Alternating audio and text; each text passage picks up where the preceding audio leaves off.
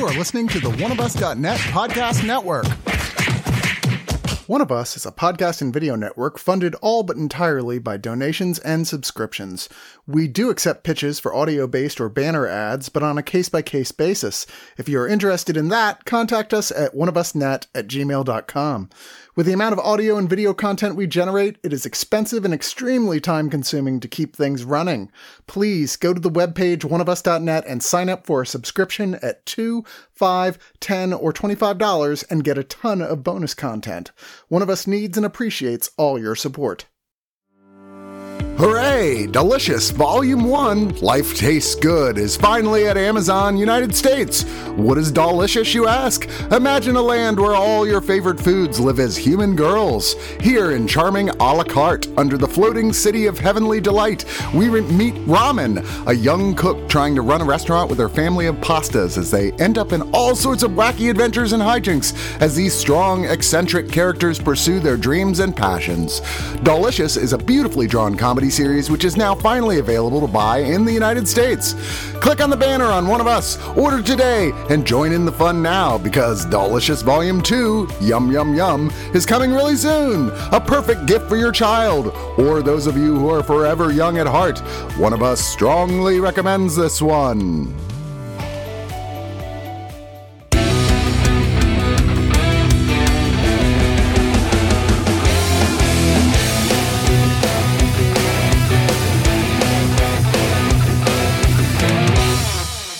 Hey everybody, welcome to the Screener Squad. I got Mike and Elliot with me.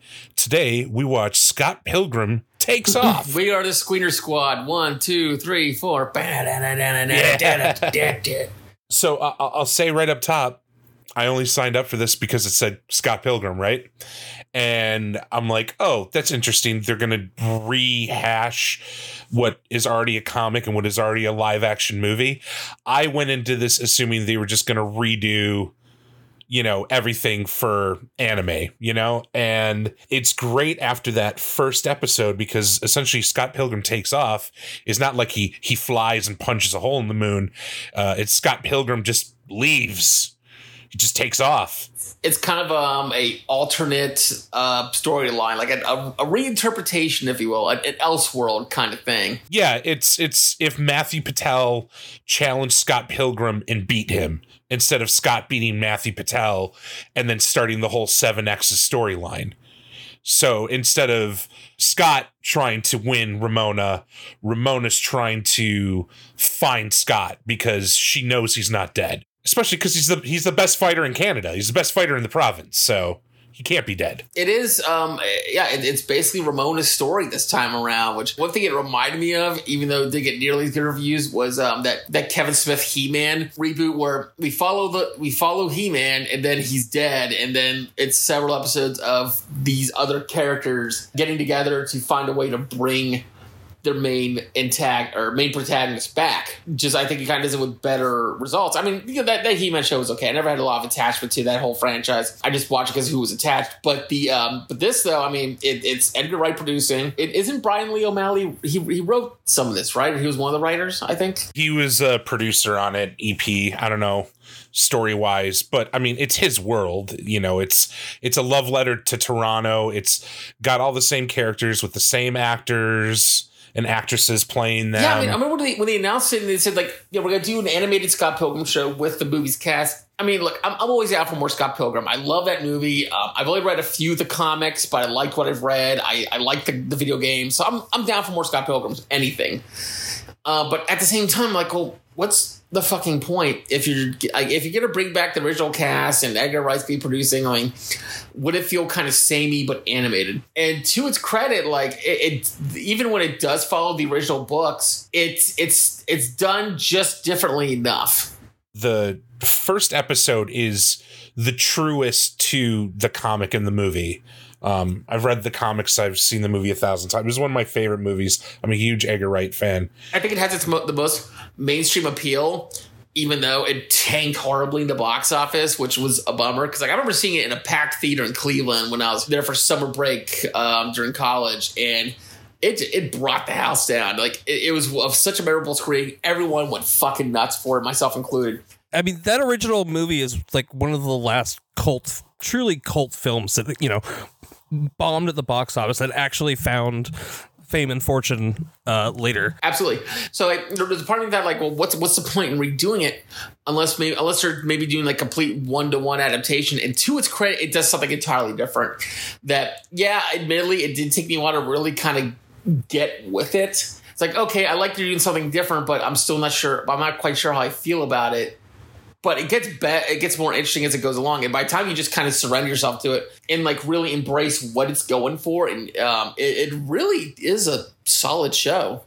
The best thing it does is it expands the evil exes to more than just ex-boyfriends, and everybody gets their time to shine in this because there's less Scott Pilgrim in it, right? Yeah, to its credit, like the fact that we get a little bit more backstory with a lot of these exes. And even in the original comic and movie, you know, Ramona has to come to terms with, you know, her personality and why she has to leave everybody that she loves.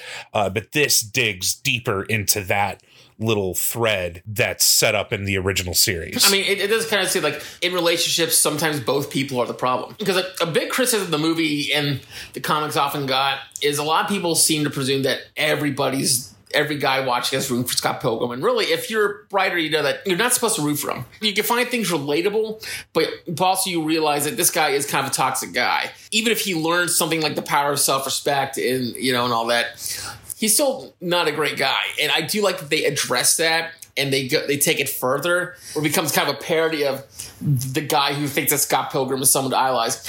But also, like, you would think that in today's modern sensibilities, everything would be the guy's fault. But really, no, it's a relationship. It's for it to work. It's a two-way thing. Sometimes both people are just not right, or may not be either right for each other, or they might have other things they need to work out for them to have a better relationship with anybody. And I do like that Ramona does kind of have that journey in a way, like, even though, like, it is kind of interesting that she is putting so much work to find out what happened to somebody who she only spent, maybe a couple days with? One night. That's it. Okay, so I wanted to be generous. I thought it was one night, but I wasn't sure. A night. But, I mean, maybe it's just, I think it's kind of a journey of self-discovery for her. As well, it seemed like, okay, well, maybe I have some issues as well that I too need to work out. But also Scott Pilgrim eventually coming face to face with what his problem is and what his future is going to be if he doesn't straighten up and fly right. Elliot, were you a fan of Scott Pilgrim? Did you read the comics or see the movie? Yeah, so my first encounter with Scott Pilgrim was my cousin, like, making a point to tell me about the movie that was coming out, and I'd never heard of the comic book or anything, and I didn't go see the movie at the theater. I think he was like anticipating its flopping and was trying to get people on board. But I did watch it a few years later, and it's one of my favorite movies. And then I read the comic book a few years later and really loved the comic book. And both are pretty different. The ending of the movie and the ending of the comic are very different and sort of send a different message. I think the comic book is much more cynical, and the movie has a sort of more of a Hollywood ending. I think you can kind of read the comic book ending into the movie, but on its face, it's a much more sort of Hollywood ending. So, Chad, like you said, I came into this purely because it said Scott Pilgrim, and even more so because they magically got the cast back. I mean, this cast was great back in, 2010 when this movie came out, and everyone has just gone on to bigger and better things. I mean, motherfucking Chris Evans is Captain America, and they got him back. They got him, and they got him back for a lot of this, which is, no surprise because he's Chris Evans. But they really, you were talking about them giving the evil exes more to do here, more to breathe, and I think Lucas Lee got that more than anyone. Maybe him and Todd really got to shine, I think, in this. In many ways, it's an Elseworlds, but it's also kind of a sequel to both the comic and the movie, in that it's very meta and sort of self-referential, and Todd is like post-vegan in this. This does a lot of things, and yet I don't think I never clicked with this the same way I clicked with the comic or the movie. I mean, I'll just be upfront about that. I think this is vastly inferior, not to be totally pejorative, but it is just the movie and the comic book are great works of art of the 21st century, and this is just not that. It's a really fun and entertaining TV show. I agree. It got better as it went along, but it's not. It's not all there. You didn't really get what you were hoping out of something with the Scott Pilgrim brand. Sure. What I'm getting. Which I would agree. What were we hoping for then? Did we actually want a remake of what we've seen 2 times over already? That's the thing. Is like I'm glad that it wasn't a 1-to-1 remake, but I think the show kind of lacked the absolute crazy kinetic energy of the movie. Exactly. It definitely fit more the style of the comic. I think even the comic was sort of more fast paced than this. This was like kind of deliberate at points. I think so too. Yeah, I mean that's the thing is like it's definitely it definitely takes more of its time than the movie and what I've read of the comics. I've only never finished the comics because when it was the big hot property, I was basically broke and could only find the first couple books at the library. But like from what I've read and from my exposure to the movie and the games, like it feels like that's something that would be full of like packed with jokes and just a lot of kinetic energy. And it didn't really have that. On one hand, I like that about it, that it does enough to stand out. But at the same time, it was at times a little underwhelming at points. Yeah, I would agree with that. Underwhelming. I personally didn't feel that. I feel like it was underwhelming by like 0.01% compared to the other things. But maybe I was just craving anything, you know? Another thing I was worried about is I really liked the soundtrack for the movie. Beck did a lot of the Sex Bomb songs. And I'm a huge Beck fan, so I, of course, was all about that. This doesn't have those songs, but it does have some new tracks. It also has some needle drops for certain parts in the narrative. I dug the music. I love the deep cut use of, being someone who grew up on 90s MTV, the use of Liam Lynch's United States of Whatever from Sifo and Ollie. Yeah, there was a lot of good music in this. I'm a huge Beck fan. One of the bonus tracks in the soundtrack of the movie is his version of Garbage Truck, which is the song the band plays, which is one of my favorite songs. And this was really good, but again, I just love Beck so much. But I did think the music was one of the high points of this series. It was rockin'. It was really, it really showed the Japanese side of this production, because I believe that this is sort of this is an anime. Totally. Yeah, it's very much an anime. It feels a lot. And the thing is, maybe that's another thing is like, I'm not the biggest anime guy in the world. I respect a lot of anime, but there's only like one anime I own on DVD, and it's Cowboy Bebop, which is like the most basic intro to anime 101 for adults kind of thing. But I love Cowboy Bebop. But like, there's just something about a lot of anime that just doesn't click with me in terms of like I don't know, like soundtracks are always just too sugary for my taste, and I don't know, just something about that just never clicks with me, no matter how hard I try with it. I'm currently watching Invincible because I got to review that, and I would say this animation is better than that. And then I just watched Blue Eyed Samurai. That was dope, and that animation was amazing.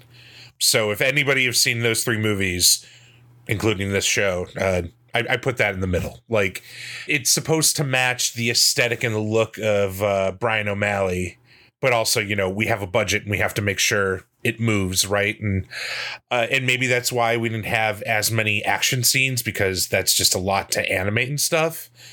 But I also think like this moves really quick. Like, it's definitely bingeable. When I was giving Mike shit because this was released on a Friday, and like that afternoon or the next morning is like, I'm done. I'm like, what the fuck, bro? Well, dude, I had the day off. What can I tell you? but even so, like if you had the day off, you could finish this in half a day. They're 22, 24-minute episodes, 8 episodes. It doesn't take that long to do.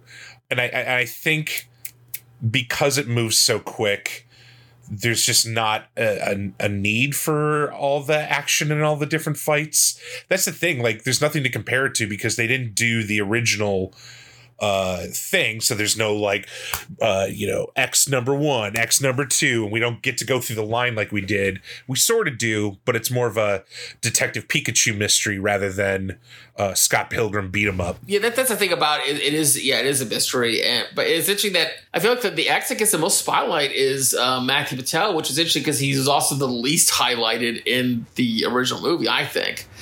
I like that.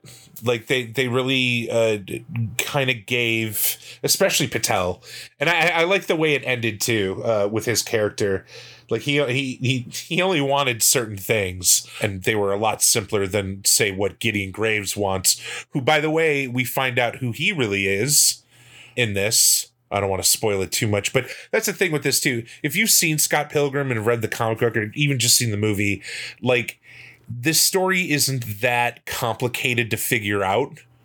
I found myself guessing the next thing pretty easily with this, but we're dealing with a comic book. We're dealing with a cartoon. Like, it's not meant to be, over my head. It's meant to be fun and follow along. So I definitely think it's something that I would rewatch, and maybe it's not as good as the source material stuff, but to get more Scott Pilgrim, even in this way, is cool with me. Yeah, I mean, I'm glad to see more animated Scott Pilgrim, because I don't know how many of y'all remember, when the movie came out, Adult Swim had a short. I think it was Titmouse that animated it, and it had the original cast. And maybe that's kind of what I was expecting more of, because I like that short a lot. Scott Pilgrim versus the animation.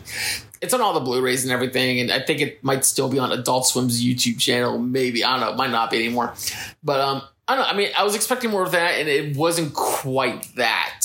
I don't love it the way that I love the original stuff I've been exposed to, but I respect the hell out of it for what it does. It's not as gut-bustingly funny as the Edgar Wright movie, but it's still funny. So it has a lot of great moments, a lot of good writing to it. Once I got used to it, I appreciate the fact that it does experiment. It does take on a different perspective, and we explore the characters a lot more.